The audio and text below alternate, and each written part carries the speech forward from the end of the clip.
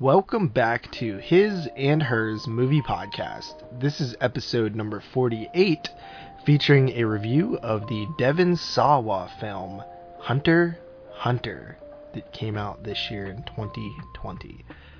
It is New Year's Eve, 2020.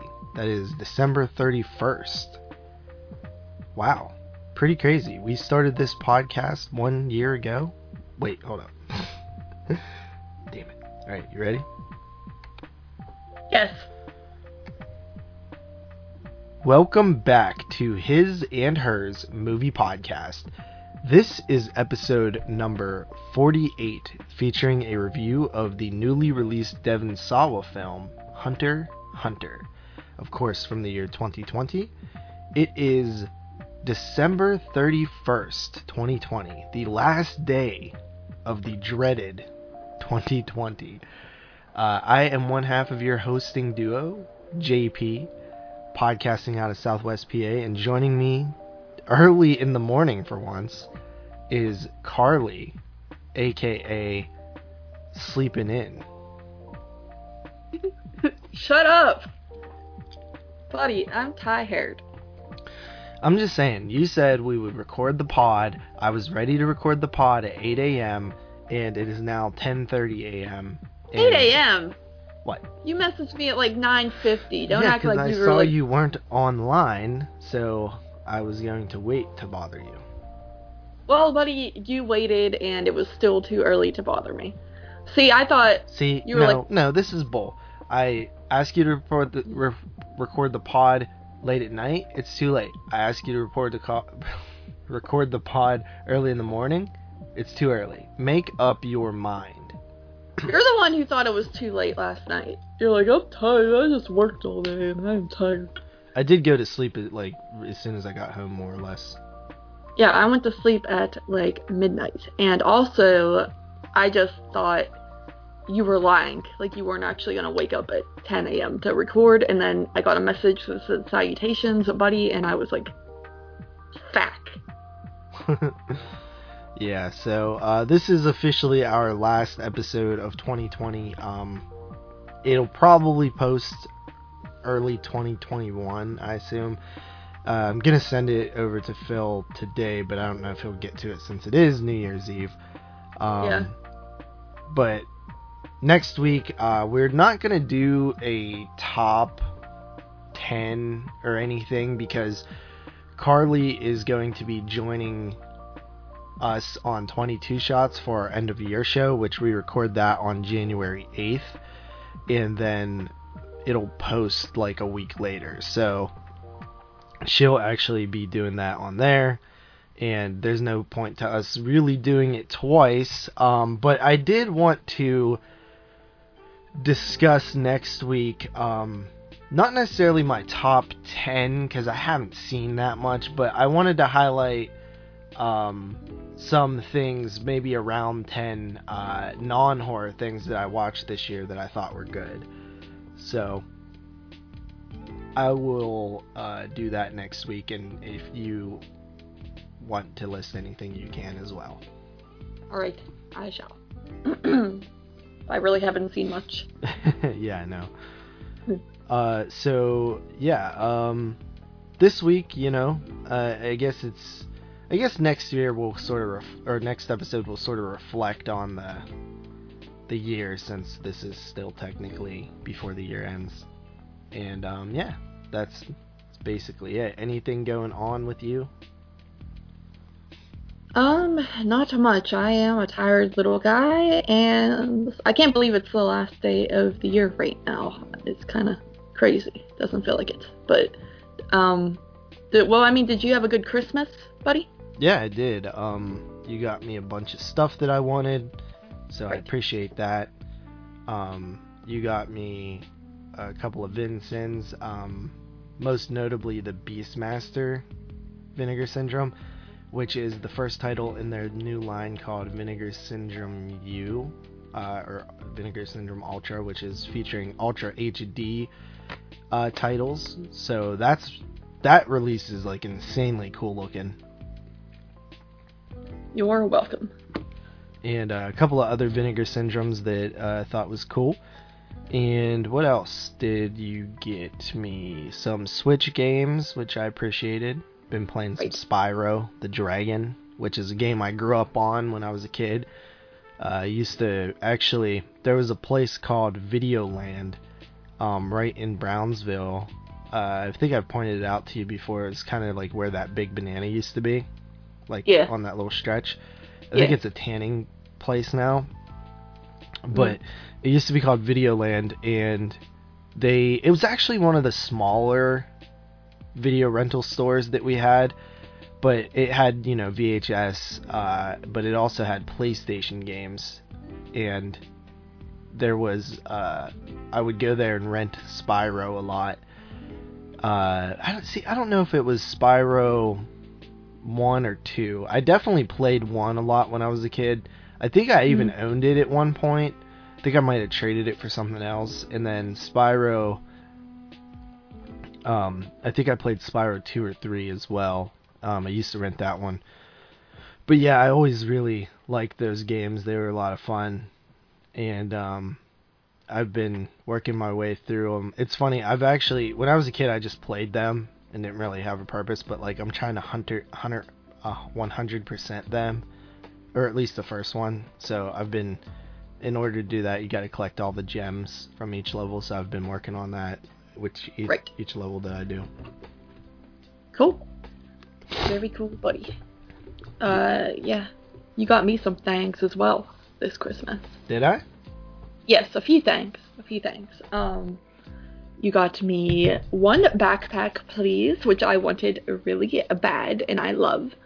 It is one of those, Percy type backpacks. It has Jason on it, and I've gotten several compliments on it, so that has been cool. And you got me a Jason hat, which I thought was cool. And you also got me the Friday the 13th box set! Yeah. Which, yeah, I'm quite happy. I didn't even take the plastic off it yet. I'm, scared. But I am very happy with that. I can't wait.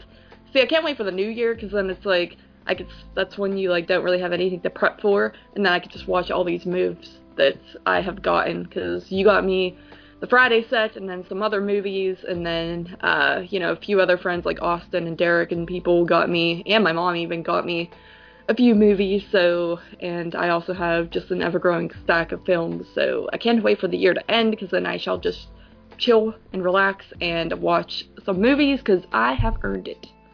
But it was a pretty good Christmas. I got some decent stuff from, everyone, honestly, in my family and my friends. I got pretty much everything that I would have wanted this year. So, it's been pretty good, I must say. That's pretty cool, yeah. I always love the stuff you get me, especially the Vinegar Syndrome titles. It always excites me. And I actually got my Vinegar Syndrome box package that I ordered for Black Friday in the mail too, which was really exciting because it took a while to get here. But yeah, I love how they package stuff and they put the little Vinegar Syndrome tape around it. It's just adds to your excitement because you know what it is right away. Yeah. And I love their slipcovers and just holding them. I was I want to keep these when I got them for you, because they're just so thick and nice. And I ordered the 2 Forgotten Gialli box sets, and dude, those box sets are so nice. It's like the Amityville set. They're done the same way, which is one of my favorite box sets I own, which you got me last year. Yes. I appreciate that.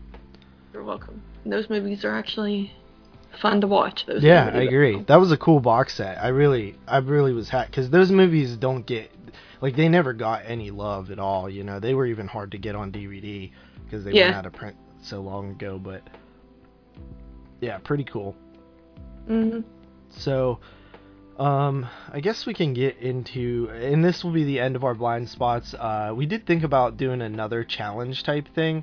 But I think right now we're just going to take it easy because, watching an extra movie every other week was kind of a lot with 22 shots. And, we still have the 05 show to prep and stuff. But when 22 shots goes on a break in the summer, we'll probably bring up some sort of challenge thing to do. I did enjoy doing it. It was fun. But yeah, it was like also a pain in the butt whenever you didn't like whenever you were on a short week or something. You're like, oh, I gotta watch this Blind Spot. It got unfun during the holidays when I wanted to watch like Halloween and Christmas movies, but I had to watch like freaking Babe and stuff like that. And I think that's why maybe keeping it to like a summer sort of thing into like maybe if we timed it right to start in like May, we could end by like October. But we did complete it. We did all 13 of the ones we wanted to do, so I'm shocked that we completed it. I think we shall have a pat on the back. Yeah, I mean, we were delayed a little bit. Like, some weeks we did 2 or skipped 1 and stuff, but it made sense why we did. Yeah. So, I guess let's go ahead and get into the what we watched portion. Did you go first last time, or did I?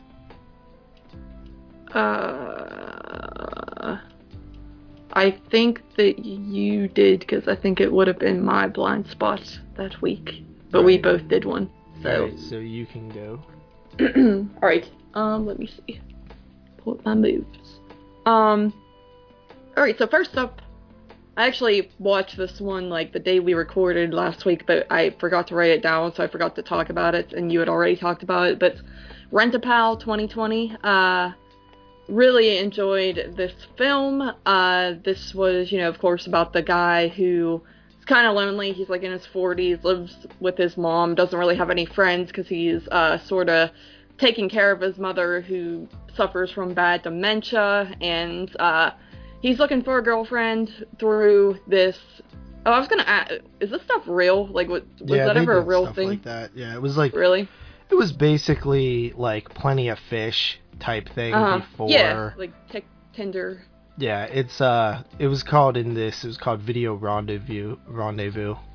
Mm-hmm. Yeah, I was curious if that was a real thing, because it seems crazy, but it seems like it would be the way to go back in like the 90s. But yeah, so he's doing like this video thing where you try to meet women through this company that you pay for, pretty much a subscription, and then you go there and get their video, and then watch it, and then see if you want to meet up with them. And he's not getting any matches, but then he finally gets a match, and movie kind of, goes from there. It's all about his life and watching it kind of spiral and stuff like that. I thought it was very depressing. It doesn't really let up on the depression until you get like there's a few like kind of funny moments when he's like, Mom, I'm going to run an errand, and she like isn't even paying attention to him, and he's like just running out the door and leaving her alone. It's kind of like almost dark comedy in that way, but yeah, the whole movie I'm thinking like, wow, this is like really kind of bringing me down, but I liked it a lot for that reason, and definitely a good movie. I recommend it to people. I gave this like a 9 out of 10. I really enjoyed it. Then after that, I watched a move that you actually included in my gifts. You gave me both of them, and that is Home Alone.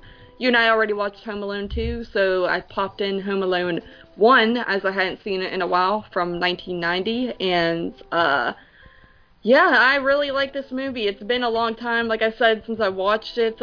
It used to be, one of my favorites I would watch around Christmas time, but I kind of got away from watching regular Christmas movies around Christmas, since I always watch horror films and like horror Christmas movies. So this year I wanted to watch some, and Home Alone is good stuff. It's funny how Home Alone 2 is literally the same movie. They do so many of the same tropes and stuff like that the first one does, but it's just set in New York. And I agree with you, where I think I like Home Alone 2 a little bit better, but I think Home Alone 1 is more like the better made movie. Yeah.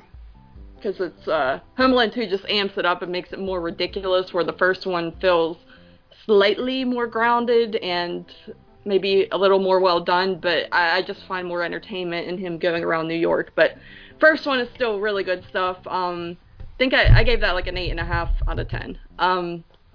Then I watched Black Christmas from 1974.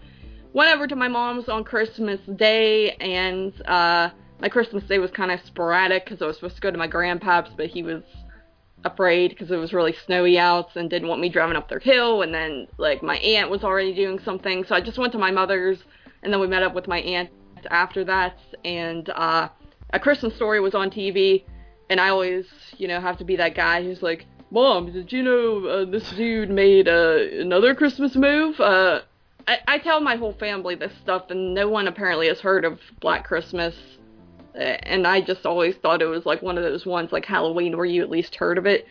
But she was like, oh yeah, I did want to see that, so it was on Vudu for free. I logged into Vudu and popped it on, and she enjoyed it, and I enjoyed it too. I used to think it was like boring and slow, and I do still think it's pretty slow, but I think I appreciate the atmosphere, and I think it has some really creepy moments. I like the little beats of comedy within it, and it is a really good movie, just a classic horror film to put on around Christmas time, and like I said, she enjoyed it, so I was happy. I was like, I know it's a little bit slow, and she was like, yeah, but all the 70s movies and stuff like that were like that, so it was a fun watch. I'm glad that she got to see it. I give Black Christmas, I think I give that like an 8.5 out of 10 as well.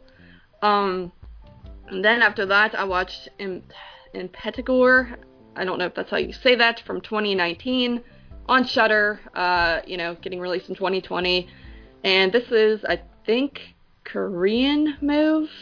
I believe it's some sort of Asian move, where this girl inherits this house back in her old village, and they go to it, and then it turns out that there's like this curse that's plagued the village for all this time, and they think that the key of getting rid of it is to kill the girl, so it's sort of an agenda like that. I like this movie. It was pretty cool. I like the beginning. There's like a toll booth scene that I thought was really nifty, and there's a lot of cool shots in it, like when they're going to the actual village.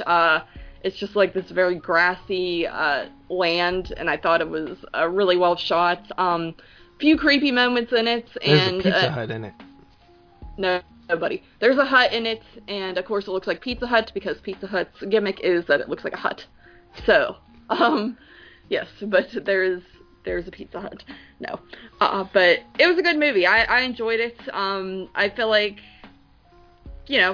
I wouldn't say it's like really a contender for me, but I liked it for what it was. I gave that like a 8 or a 7.5, somewhere around that. So, not bad. Then after that, I watched something that was called Ghost Story: Turn of the Screw, which was a BBC adaptation of The Turn of the Screw, a callback to probably our third or second, one of our earlier episodes where we did The Turning, and I kind of reviewed The Innocents as well, and all of that. This is from 2009, and the reason I watched this is because it was actually a Dollar Tree pickup, and I wanted to maybe start a series on my YouTube channel where I just review all the Dollar Tree movies I've accumulated over this year, and so on.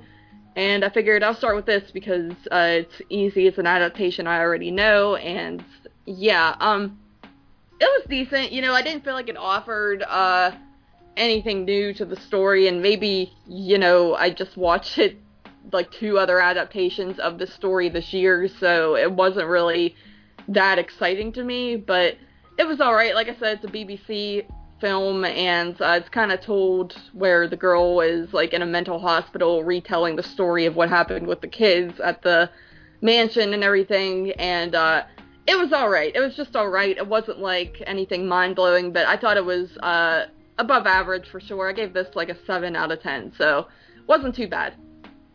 Then after that, I watched She Dies Tomorrow from 2020, because you said like people were kind of putting it on their list and whatnot, and I'm not gonna lie, I was pretty bored by this film. I thought it was just slow, and I think I just wasn't in the mood for it. I thought the concept was cool, a girl just suddenly thinks has it in her head that she's gonna die tomorrow, and then all these other people start thinking the same thing, like, about themselves and whatnot. I couldn't really get into this one, to be honest, but I would maybe give it another shot down the line. For now, to me, it's just like a 6 out of 10. Wasn't too into it. And then, finally, last night, I watched The Golden Glove 2019. I wasn't even going to watch this. You told me to watch it, though, because you said it was seemed pretty good in the first 20 minutes. I wasn't going to watch it because everyone was like, oh, it's so nasty and gross. And to me, I thought they meant, like, it had moments in it that would make you want to gag or vomit. And I just can't really handle that anymore. Like, I can never really handle that. Very sensitive tummy I have. My mom is the same way. She's more so that way, though, than me. She can only watch, like, basic slashers, essentially, and not watch any gore. But, yeah, this movie was really good, though. It's about, this killer. It's following this killer in the 1970s, and I believe it's based on a real killer from that time period. Actually, I know it is. It's based on some guy who killed, like, 4 women back in the 70s, and it's a German film.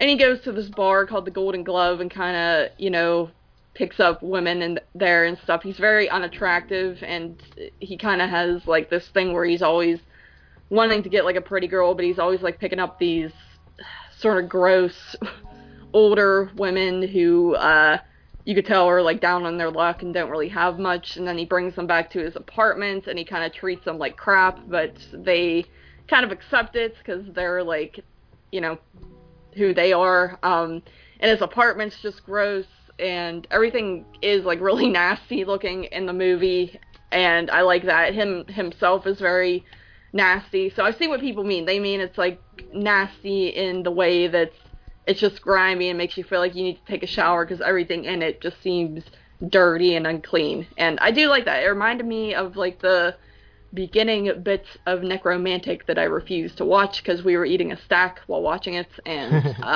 we did not want to watch that. So I liked it a lot. There's a few moments like in the middle where I'm like, okay, this kind of took like, it's kind of different now. It's going to like a different setting, and I didn't know if I really liked that, but I thought it was cool. I liked how it wrapped up as well. So I gave that an 8.5 out of 10. I saw most people weren't as high on it, actually. Like, just, I always look at Letterboxd things, and a lot of people kind of gave it like the 7 range, but I don't know. I really enjoyed it. So that is what I've watched. I'm looking at your list here for 2020 watches on Letterboxd. Uh-huh. And I don't see Gretel and Hansel on there. Oh, really? Yeah, just like, I was just like randomly looking. I do... Oh wait, there it is. I see it. Never mind. Well, see, I do have this... It's driving me crazy. Like, there are 2 movies that I have on my Letterboxd list, because I wrote everything down in my phone as well, and in my phone I have like 85 watches, and on Letterboxd I think it's 87, and that's really bothering me, because I'm like... Well, you have some stuff that isn't horror in there. Well, yeah, that I put those... I put those on my list, though, as well on my phone, so I don't know what I accidentally left out, but it doesn't matter that much anyway. I guess it's like 2 movies, but... Mm-hmm. Yeah, don't look at my moves. Okay, my turn. Fine. Okay, so... What do we have here? You guys watched Rent-A-Pal and The Swerve. I didn't watch a lot. So we have Creepshow Holiday Special. Did I talk about that one last time? No. You told me about it, but I don't think you actually... No, I talked about it last time, that's why. Yeah, it is a... I think it's like 40 minutes or something. Mm-hmm. It's a holiday special from the Creepshow TV series. And it basically follows this guy who goes to a support group for people who transform, and he thinks he's a werewolf, and when he gets there, he's like, it's sort of like an AA meeting, and he's like, you know, thinks he's a werewolf, and they're all like, oh, so you think you're a werewolf? And he's like, yeah, like, what do you mean? And he's like, everybody always thinks they're a werewolf. And they're like, you could change into all kind of things, and he's like, I'm a turtle, and like the other person's like, I'm a boar, and she's like, I'm a cheetah or something. And it's funny. Like, I thought the way they played on that was really funny. And you find out that it has to do with like Santa Claus and stuff like that, and then they're bombarded, and they have to like fight to survive and transform and stuff. It was pretty fun. I really liked it. I thought the comedy worked in it really well. I liked it much more than the animated special that they did that I never even finished. But yeah, I thought it was pretty good. I gave it a 7 out of 10. Then I watched Impetigore, which is something that you watched as well. Right. It's a Shudder exclusive. Like you said, it follows this woman who inherits this place, and there's like a curse on this little village, and they are trying to kill her because she might have some kind of connection to the original curse. I thought it was pretty good. It's shot really well. It's creepy. There's some like good scenes in there. Kind of nasty at times. I gave it an 8 out of 10. Then I watched She Dies Tomorrow, which, like you, I really wasn't in it too much. It has some bleakness to it that I liked, and there are some like cool visuals that I liked, but I thought it was a little boring. I gave it a 6.5 out of 10. Right. And then I watched Spontaneous, which is about this high school in America where students are basically spontaneous combusting. They're basically exploding into a splat of blood. It reminded me of Ready or Not from last year. Yeah. And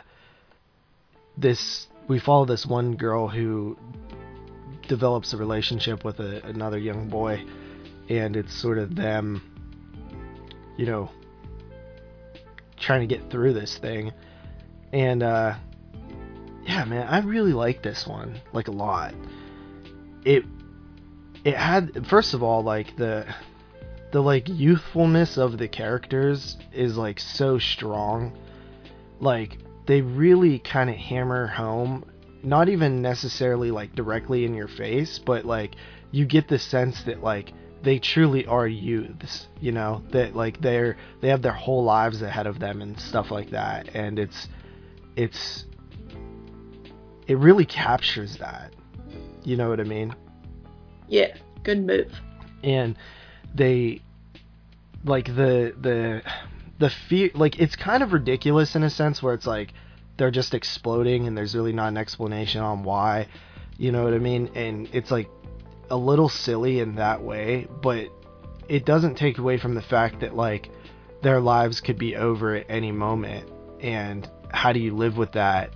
Like, there's some great scenes with the parents, like, just kind of like you can almost, if you, it's like they're terminally ill, right? Where it's like there's not that much rules anymore. It's like we could die. Most of us are probably going to die. Like, we can do kind of whatever we want in a way, and it just, I don't know, something about it just seemed very sad to me, and the relationship is put on screen like very well. I just think that it's a really good movie, and it is really effective. I really like this one. I gave it an 8.5 out of 10. Nice. I'm glad you liked it. And then I watched McMillions, which was like 6 episodes, like an hour long each, which this is why I should have like way more 2020 movies, but I've watched like 3 or 4 miniseries that are all like 6 hours and stuff. But this was an HBO documentary, and it essentially follows an FBI's investigation of the McDonald's Monopoly game being rigged, and they're investigating for fraud. And it is like super fascinating because I really didn't know anything about this, but when McDonald's launched that game in the 80s, all the way up until like the 2000s, the majority of the game was rigged, and the winners of like the million and the like big money, like 100,000 and the big prizes were all fixed, like all of them. Which is just insane. You find out that it has ties to the mob and an ex-police officer. It's pretty fascinating how they pulled it off, and how, honestly, if they just would have like quit while they were ahead, they would have got away with it probably. But too many people became involved, and too many just too many people became involved in it, and it really was like unlikely that they were going to get away with it forever. But I thought it was a really cool documentary. I gave it an 8 out of 10. And then what else? I watched Sputnik from 2020. This one follows a satellite or a spaceship that's up in orbit, and when they return, one of the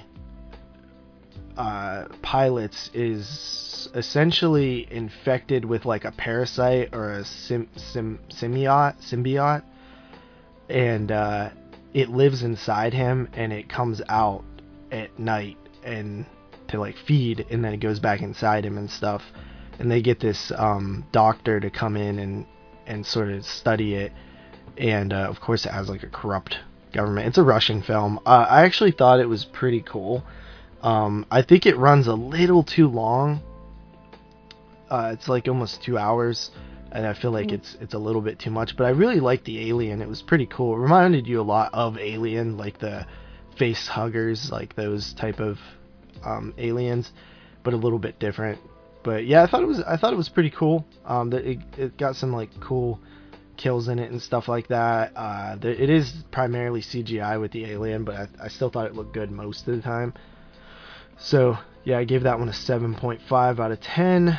And then I watched Anything for Jackson, which is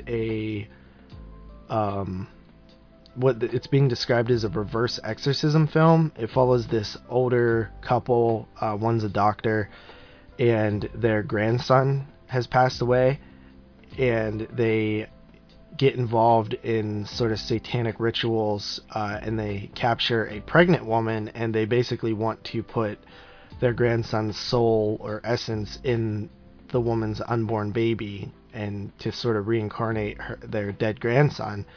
But they kind of messed it up a bit, and like some darkness happens. I thought this one was really good too. There's some really genuinely scary moments, like the vision of the woman like flossing her teeth out was like horrifying.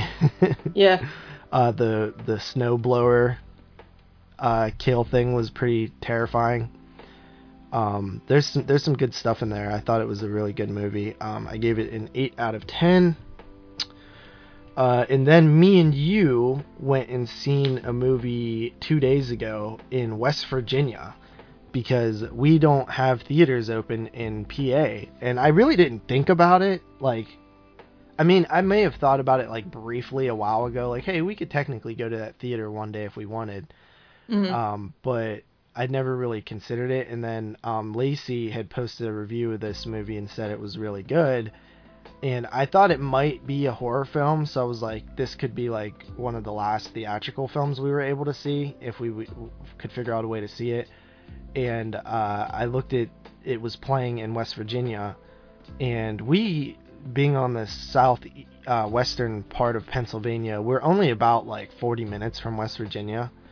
Mm-hmm. So what was it, like 50 minutes to get to that theater? Yeah.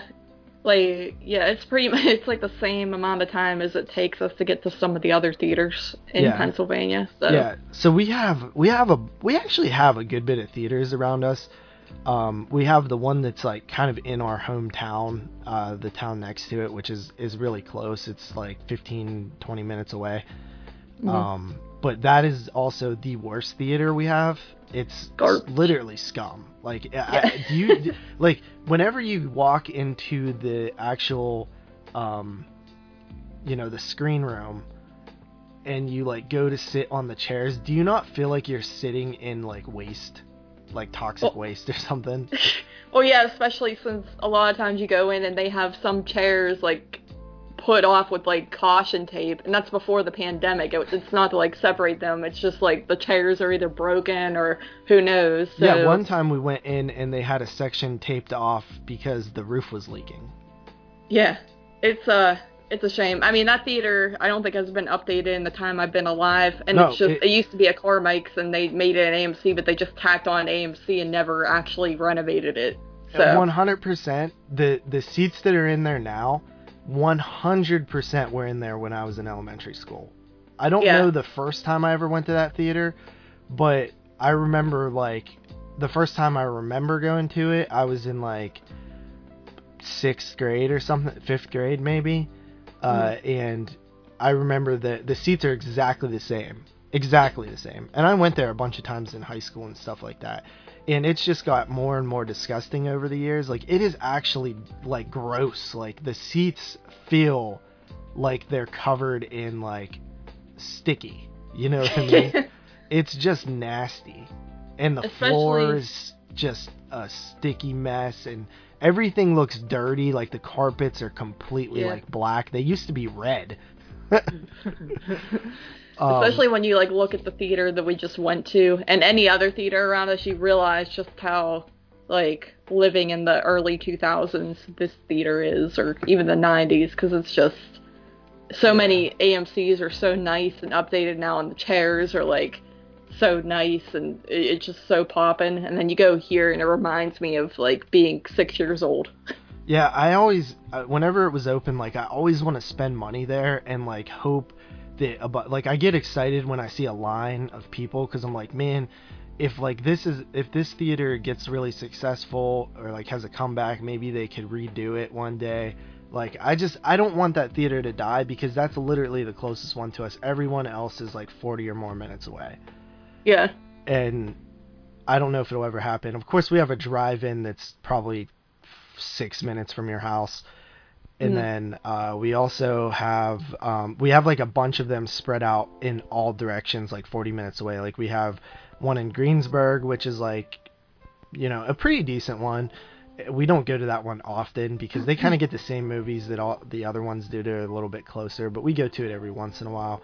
The Waterfront, which is probably, like, the best big one. Like, there's a shit ton of, you know, I don't know what it's called. You know, the what is the actual room that you see the movie in called? Theater? I don't know. I just call it the theater. I don't know. They have, like, a ton of auditorium, screens. I guess. Yeah, they have, like, a lot of screens at that one. So if there's a movie playing, chances are it's going to play there, which is, that one's about an hour away from us.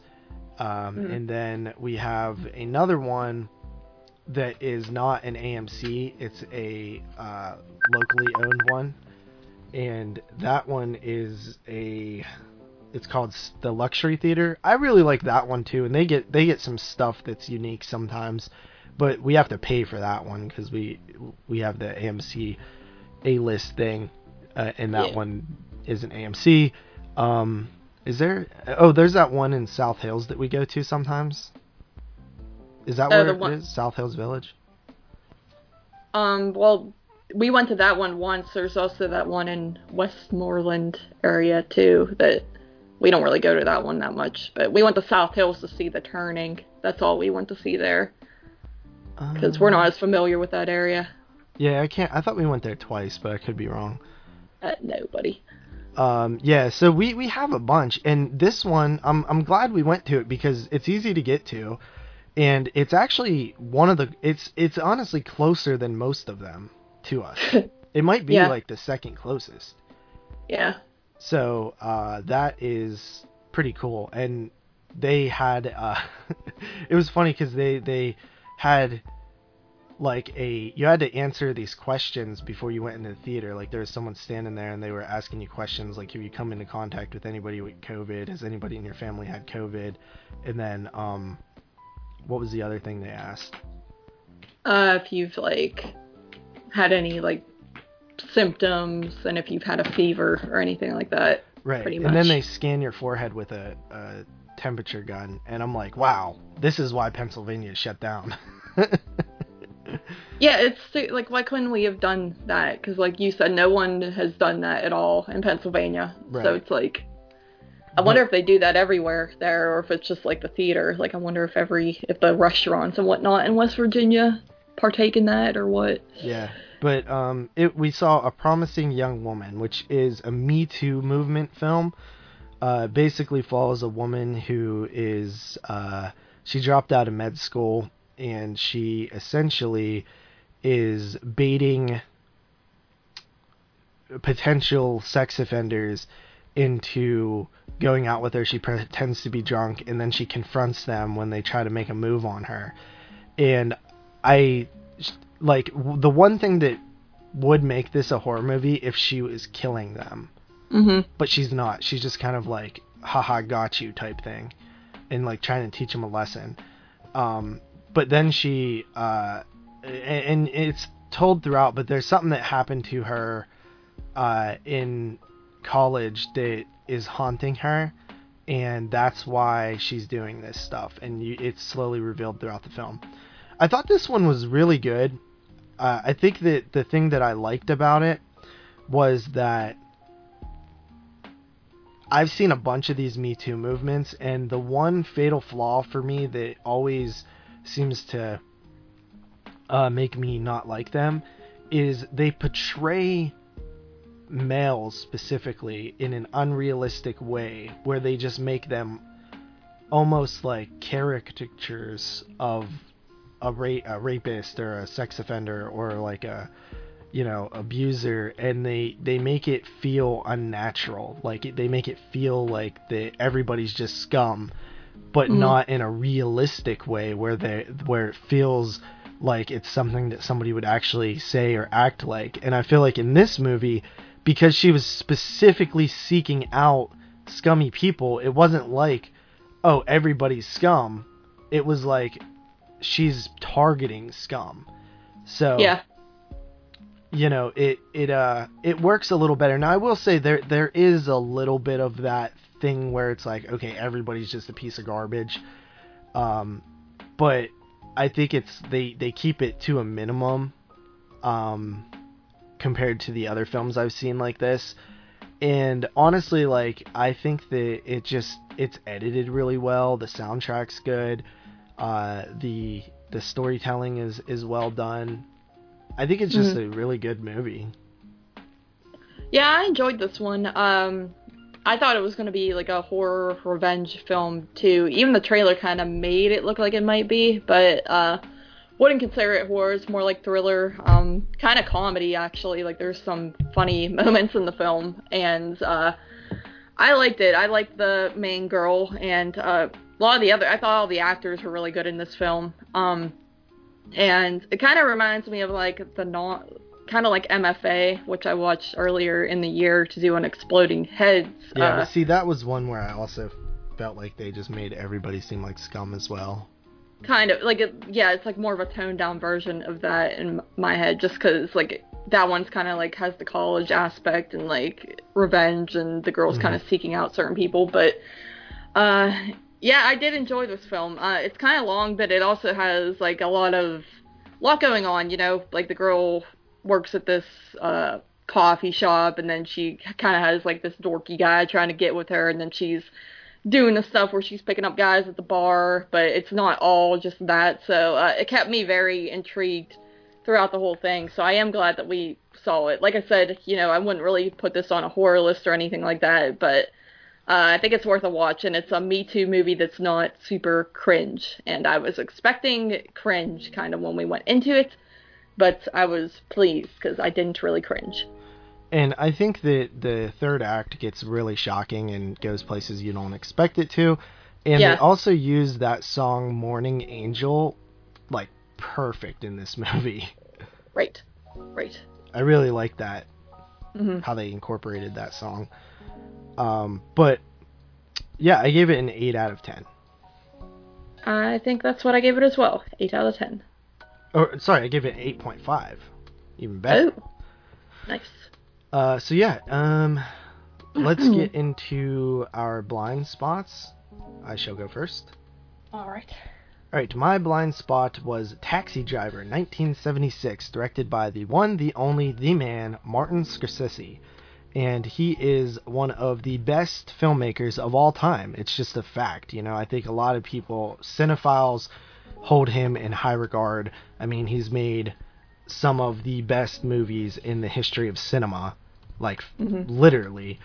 And I haven't seen like all of his filmography, not even close, but I have seen a handful of his films, and I haven't seen a single film of his that I didn't like. I don't know if you have or Yeah. not. Yeah, I don't know he's done. What, Goodfellas, Taxi Driver? He's Did he do done. Bronx Tale, or is He that a different guy? he did. No, I don't think. No. Did De Niro do Bronx Tale?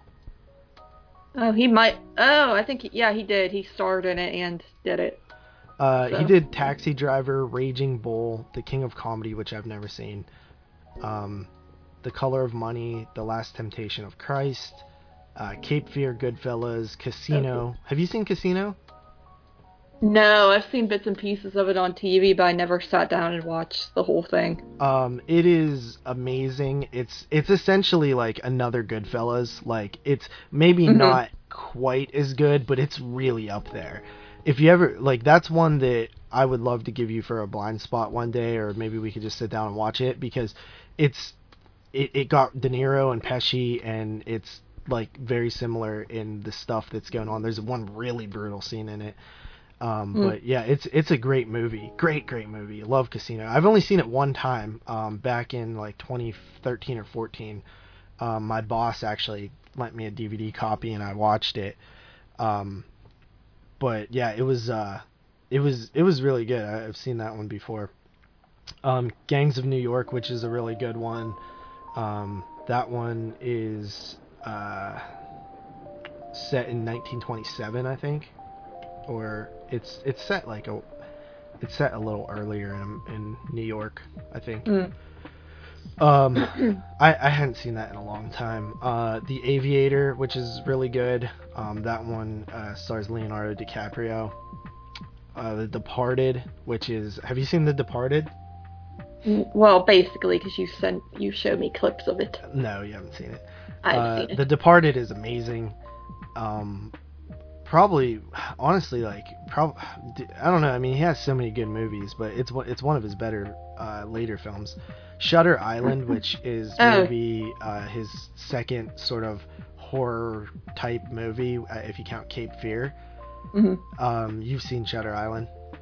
Yeah, I've seen Shutter. I've seen Cape Fear, obviously, Goodfellas, Taxi Driver, and I think Shutter Island is like the last one. I've also read Shutter Island, and yeah, that movie's pretty good. Pretty good adaptation of the book. Yeah, I've never read the book, but I I know, but love what he does with the ending there, man. It's so good and powerful, and I didn't catch it like at the like all of it. I caught like the twist, but I didn't catch like the final thing until like years later. But yeah, it's a great movie. And then he did The Wolf of Wall Street as well, which I've never seen. yeah, me neither. So I've only seen 4 of his movies then. Yeah, but he's made some fantastic films. Of course, he did The Irishman that came out this last year on Netflix. I never watched it because it's like 3.5 hours. Mhm. But okay, so Taxi Driver follows Robert De Niro, who gets a job as a taxi driver in New York City. It's set in the backdrop of a decaying and morally how do you say that? Morally bankrupt New York City. He is he's a is he not a veteran? Yeah, he was a U.S. Marine in Vietnam. Who was honorably discharged, and he's living in New York City. He frequents a 42nd Street porn theater. There's a lot of like inner dialogue that you hear, like sort of a narration type thing, in his head that he sort of talks and stuff, which is, I really like that about it. Yeah. He's kind of just disgusted with the sleaze and the grime and the grit and the dirtiness of the city. He tries to meet this girl and date her. It doesn't really work out, but he also has his eye on a prostitute played by a young Jodie Foster. She's supposed to be 12 and a half in the movie. I don't know how old she was in real life. I believe she was 12. But he tries to basically save her from her life of exploitation. It's kind of a weird movie because it's like, I don't know, like he's sort of he becomes a vigilante, but I don't really know why. Because I think it's like he just wants to, he's kind of living like a plain life, like he, lives in this crappy apartment and all he's doing is being a taxi driver, and I think he just feels that he has to like do something else, and he starts like kind of going mad essentially. And yeah, I don't know, it doesn't feel like he's mad though, like, because people compare this to Joker, where I think Joker is really going mad. I just think that he, like, and here's why. There's many scenes where he's looking at himself in a mirror and fantasizing about using his guns and stuff like that. He buys all these guns and he's like, so it's almost like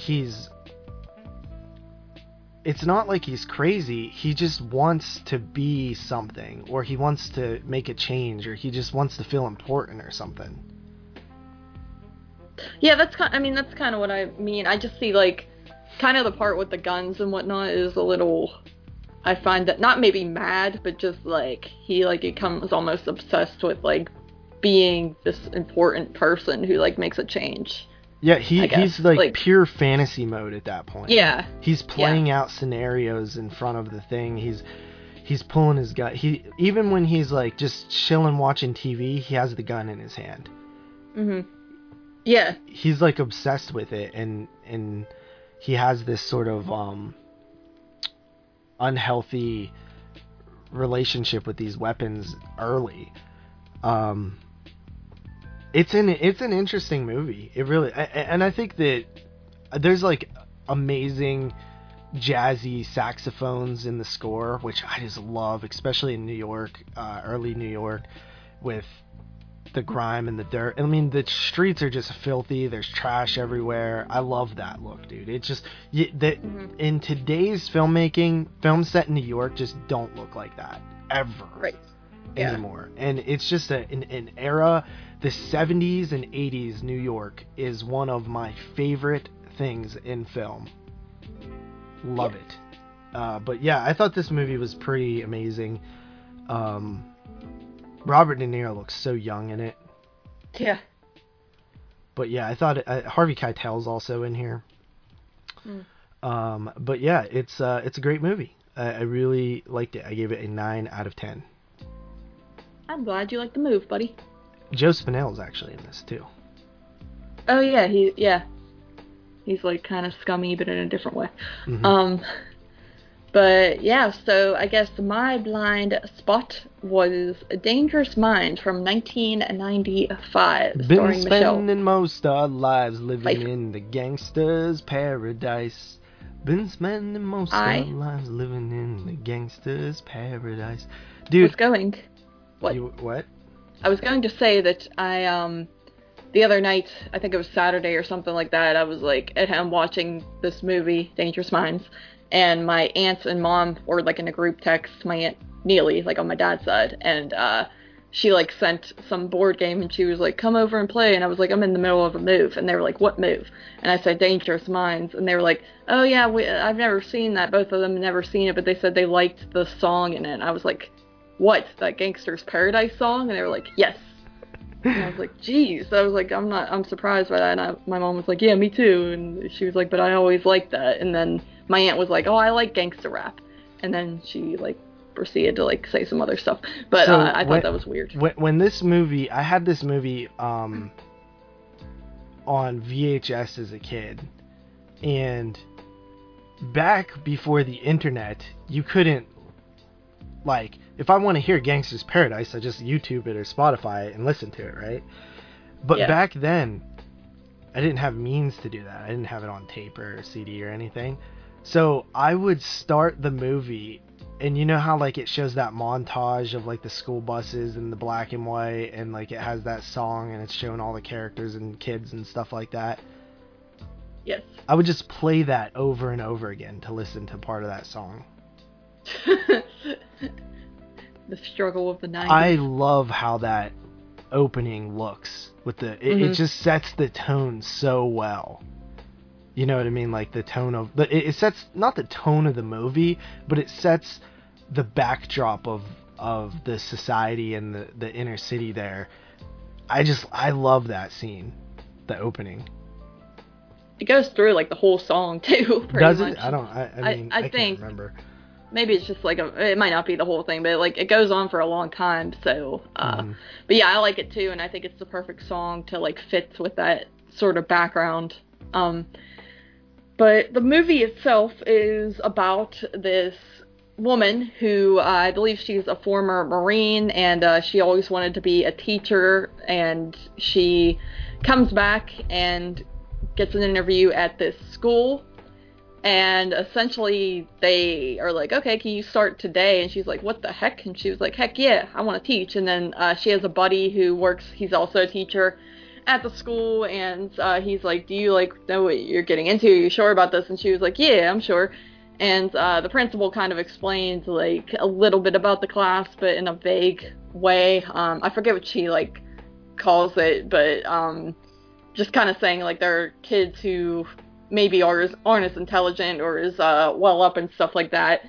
And she's like, yeah, I know what I'm getting into. And then she goes in there, and the kids are all just kind of running amok, and there's like a rap battle going on in the middle of the class, which I'm pretty sure I have a teacher like in high school who I feel like just stole this from, because he said he used to teach at an inner city school, and he said he walked in once and there was like a rap battle going on, and he just walked out, and I feel like he just like stole it from this movie to like sound cool, but who knows, that could have happened. But she goes in and she's like, what the F? And then she walks out and she's like, I can't teach these kids. And dude's like, come on, you gotta just do it your way. And then she goes home, kind of like is thinking up a plan, and then she goes in the next day with like a whole different attitude and tries to basically start connecting with them, and it actually kind of works, and the kids grow a liking to her, and she starts getting them to, you know, reach their potential a little bit more, and then she gets more involved with some of their like personal lives and whatnot, and that's sort of the basis of the movie. I enjoyed the film. I thought it was good. I like these movies where, you know, it's kids that have a hard life and living in the inner city, they're kind of poor and they're probably intelligent, but they just don't care enough to... They're not given a chance to succeed. And that speaks on a whole of sort of the poor schools and the low academic schools in general. Like, that's true. It's real life, you know what I mean? Like, and just even, you know, people who grew up in rough neighborhoods, it's so easy to fall victim to that lifestyle because it's all you see and all you know, and it seems like a way to get out of the situation you're in, because school doesn't really help you and you don't have guidance, and it's just it's sad, but it is really true. Have you seen Freedom Writers? I have not. Okay. I know that's like the same story though, pretty much. It is, and I actually thought that it was just a rework of this movie, where it was like based on, because I knew it was based on a book, and I just thought it was the same book that Dangerous Minds was based on. But so Dangerous Minds is based on a true story of a Marine, Luann Johnson, who in 1989 took up teaching at a school in California where her students were mostly black and Latino, and it, you know, poverty stricken, racial segregation, all that stuff, economically deprived city, and it was essentially it was essentially, you know, based on her book that she wrote called My Posse Don't Do Homework. And yeah, it was really well done. But the Freedom Writers, I actually saw Freedom Writers back in 2007 in the theater, actually around this time. It came out in January of 2007. So that one is essentially the same thing, kind of a young teacher who is full of, like, it's not a Marine, but she's full of like sort of you know, determination, takes control of the same type of class, you know, racially divided, and deals with the same stuff. But that one was actually based on a teacher named Erin Gruwell, who compiled a book out of real life diary entries of the kids that lived in her English class. Not lived in her English class, but the kids that lived in the city in her English class. And it's a very similar movie. Like, it almost feels like a remake, but it stars Hilary Swank. And if you like that one, you would like this one too, because it's the same type of movie. Actually, funny enough, Danny DeVito produced Freedom Writers. Callback. No, that is weird, actually, because I didn't think Freedom Writers was a remake, but I thought they were both just based on that same Posse Don't Do Homework book. Like, I thought they were based on the same, I guess, source material. So that's interesting that it's just two different things that happen to be very identical. Yeah. So, yeah, it's a pretty cool movie, Dangerous Minds, and Freedom Writers is also really good. Freedom Writers is right up there. I mean, it's just as good. But I remember seeing it. I remember going to see it at a theater, and we would I think I was like on a date or something like that, you know what I mean? Where it was like just me and like all my friends and their girlfriends, and, you know, just like a bunch of kids getting together to go see a movie. And it didn't really matter what the movie was, you know, we just were doing it to do it. And I remember the movie was playing, and like I actually started getting really into it while my friends are just like being jerks in the theater and being loud and obnoxious and stuff like that. Which is always me. That was always me. Like we would throw on a movie for like background or something, and then I would be the one that would get into it because I was like the cinephile, you know. Yeah. But yeah, check out Freedom Writers one day when you get a chance. It's really good. All right, I shall. What did you rate Dangerous Minds? I give Dangerous Minds an 8 out of 10. I liked it. Yeah, it had some emotional parts too that were pretty cool. Yeah, and funny enough, it actually spawned a television series, which I had no idea about. And it only ran for one season in 1996 with 17 episodes. Isn't it funny how many like television series like just fail? So like there's been so many TV series based off movies or books, and they just completely tank, and you don't even hear about them because you think of stuff like that all the time. Like, do you remember That 80s Show? I never like try to watch it, but I do recall that being them trying to do that, and it completely just not working out. Yeah. Yeah, but that happens all the time. You always find, like, doing the 22 shots, like, we found out about that Omen one that existed. Yeah. Like, it's really funny how that happens, but, anyway, so I guess that's it for the blind spots. Want to get into our featured review? I do. Alright, so our featured review this week is Hunter x Hunter. It stars Devon Sawa, who, you know, has done a lot in horror. You know, Final Destination, Idle Hands.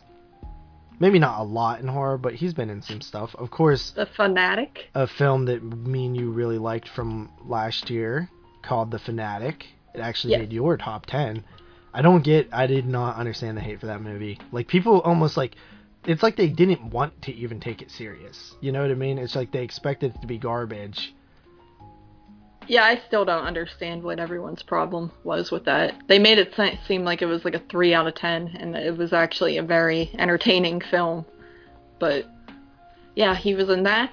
He looks very different. Even in this movie, I was like halfway through, and I was like, oh yeah, Devon Sawa was like playing the like dad character, because I just don't recognize him as an like. I he's actually not recognized him more in The Fanatic.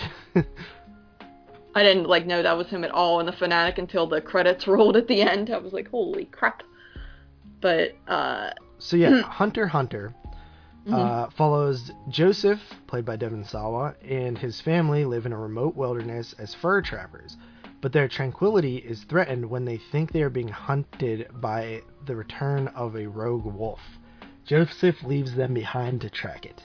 So you have a father, a mother, and their, 12, 13-year-old daughter. And right away we get this like sort of bonding scene with Devon Sawa and his daughter, and you know, he's teaching her the ways of like trapping and hunting and skinning animals and stuff like that. Yes. Which is something I could never do. Me neither, I don't think, but it reminds me of my neighbor who has 2 young daughters, and his youngest daughter is like just like that girl. Like she's out there hunting and skinning animals and stuff with him all the time, because he's a huge like hunter, like tracker, like he has chickens, and like he tries to be self-sufficient. Mm-hmm. But yeah, so there's this wolf, and a wolf is a big deal for the sort of the area, because it's eating their animals, like they're trapping animals, and this is their livelihood. You know, they have to sell these furs to order to make ends meet. You know what I mean? And they're trapping animals, and the wolf is coming by and eating the animals off of the trap and leaving their severed leg behind. So this is a big deal. They gotta deal with this situation. They gotta kill this wolf. And this one's going to be really hard to talk about, and this is about as far as I'll go because it happens so early. But when he's tracking this wolf, he spots the wolf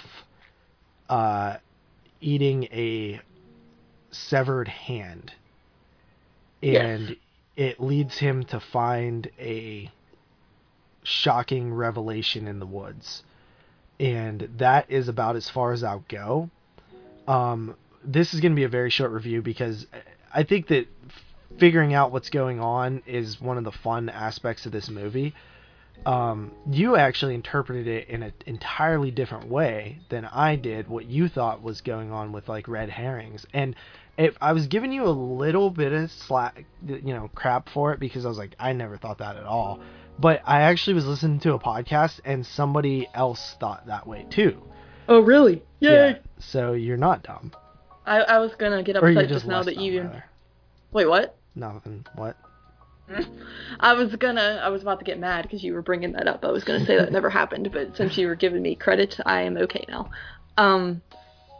Yeah, I took it a different way, and, but, I mean, by the end, like, I knew that's my way. I would realize, like, my way was not correct.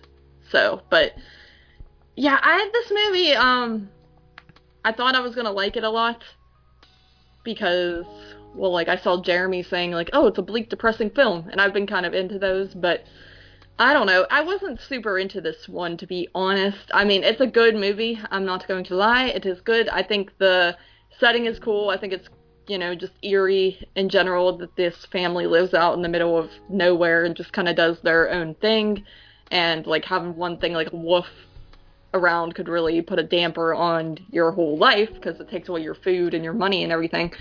But I just wasn't that enthralled with it. I thought it was kind of slow, and I thought that it kind of is good, and then it has that really amazing, brutal sort of ending, and that really sells it. But the movie as a whole, I just wasn't super into. Like, it's not something I would ever feel like watching again. You are wrong, because this movie is great. The only issue that I have with it is one of the character decisions of the father. I'm just like, I don't know. I guess I can get it, but at the same time, it just seems kind of stupid. Yeah, he's a more effing on. But, like, dude, I mean, I thought this movie was incredibly suspenseful, and it was, like, scary, and it goes in a very nasty territory, and I love that. It is a bit of a slow burn in the beginning, but really to me, what breaks up that slow burn is what the father finds out in the woods, that I just thought was done so well, and it looked so realistic, and it reminded me of what that would actually look like, and it actually got under my skin and made me like kind of scared, and just like, wow, like this is horrible. I watch a lot of true crime stuff, and one of the scary things for me about true crime is, like, whenever, like, that one that I just watched with the family in the, you know, the American Family or whatever, where the guy kills the daughters and the wife. That like, whenever they describe like how he killed them and got rid of the bodies and stuff, it just deeply disturbs me. And I'm not saying that's what happens in this movie, because, you know, it's not. But, you know, that sort of disturbing quality exists in this movie as well. And there's a very powerful scene in the third act that it really sold me on the entire movie. If I wasn't already sold, it upped my rating. So I thought it was pretty great. I think Jeremy was right about this one. For me personally, I thought it was a really good movie. Yes, well, no, I thought it was really good. Like, I still rated it pretty high. It's just, like, it didn't blow me away like everyone else. And I thought it was it took a while for me to really get into it, I feel. So, like, it didn't captivate me from the start. So I was kind of like,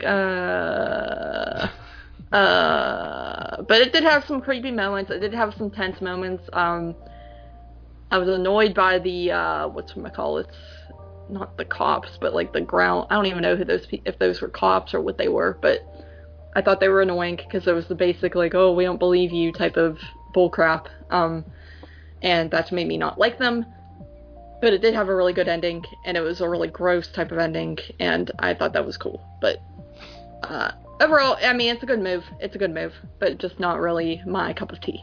All right, let's get into ratings. I gave this puppy an 8.5 out of 10. I see. I mean, I gave it an 8 out of 10. Really? Yes. Okay, so you liked it. No, I'm just saying I'm not gonna give it like a 5 out of 10, buddy. Like that, you know how I rate. God bless America. Wanted me to read Letterboxd reviews. Oh, I totally forgot. Yes. Oh well. Okay, let's see. Here is a 2.5-star review, and this is by a guy named Sam. And Sam fancies, if my phone shall load, shall it load, shall it load. Oh, there we go. Sam's favorite movies are The Wages of Fear, Twin Peaks, The Good, the Bad, and the Ugly, and Mad Max Fury Road. Good for you, Sam. Good for you. Wow, you know what? A lot of people actually didn't like this one, like me and Jeremy. I'm seeing a lot of 3s. Yeah, that's what I noticed too. Mm-hmm. But this guy said, after a really strong start, it fell apart slowly but surely, and unfortunately got predictable and rather bland and lost most of its initial charm and my interest, TBH. I mean, it's not a bad movie, just nothing special, really, with a face. So, yeah, I disagree with him. I felt the exact opposite in the movie. Right. Where I felt I was bored and then I got into it, like, later. I have one for the positive review. This is from Tim McClelland, and his favorite films are I was Matrix, going to read that one, Sin actually. City, Galaxy Quest, and Scott Pilgrim vs. the World. Doesn't seem to watch a ton of horror. Alright, so he says, a slow burn that pays off with one of the most brutally violent and heinous finals I've ever seen. I don't know about all that, but that ending is amazing while being phenomenally disgusting! !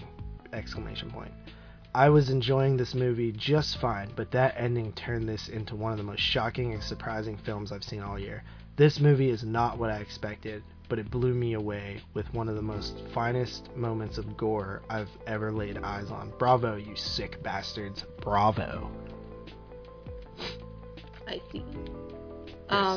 Yes, I was going to read that review, and I can tell that you just thought I wasn't, so you felt like you had Well, to buddy, be you know what they say. I'm better than you. No one has ever said that. They say it. It's like a penny saved is a penny earned. You know. Uh-huh. Kill 2 birds with 1 stone. What? No, what? Don't shit where you eat. Buddy, no. That no one has... No, those are actual, like, real sayings. Yeah, no one has is said... a saying, too. No, it's not. No, in fact, people say the opposite. They no, say, like, don't. I'm better than you. When there's snow on the ground, don't have I your won't be ear to around. the ground. What'd you say? I said, when there's snow on the ground, I won't be around. Did I say that once? Yeah, you said that once. All right, so that's the final episode of 2020. I hope you guys enjoyed. We will see you guys next time with another review. Now, going into 2021, it's going to be hard to find a newly released film to do week 1, I think. We'll try our best, but I'm not sure we'll be able to find something. If not, we'll figure something out. But any final words for 2020?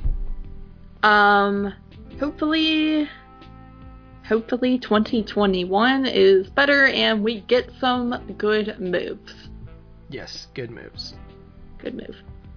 All right. So with that said, I will see you guys next time. She will see you next time. Peace out. Bye.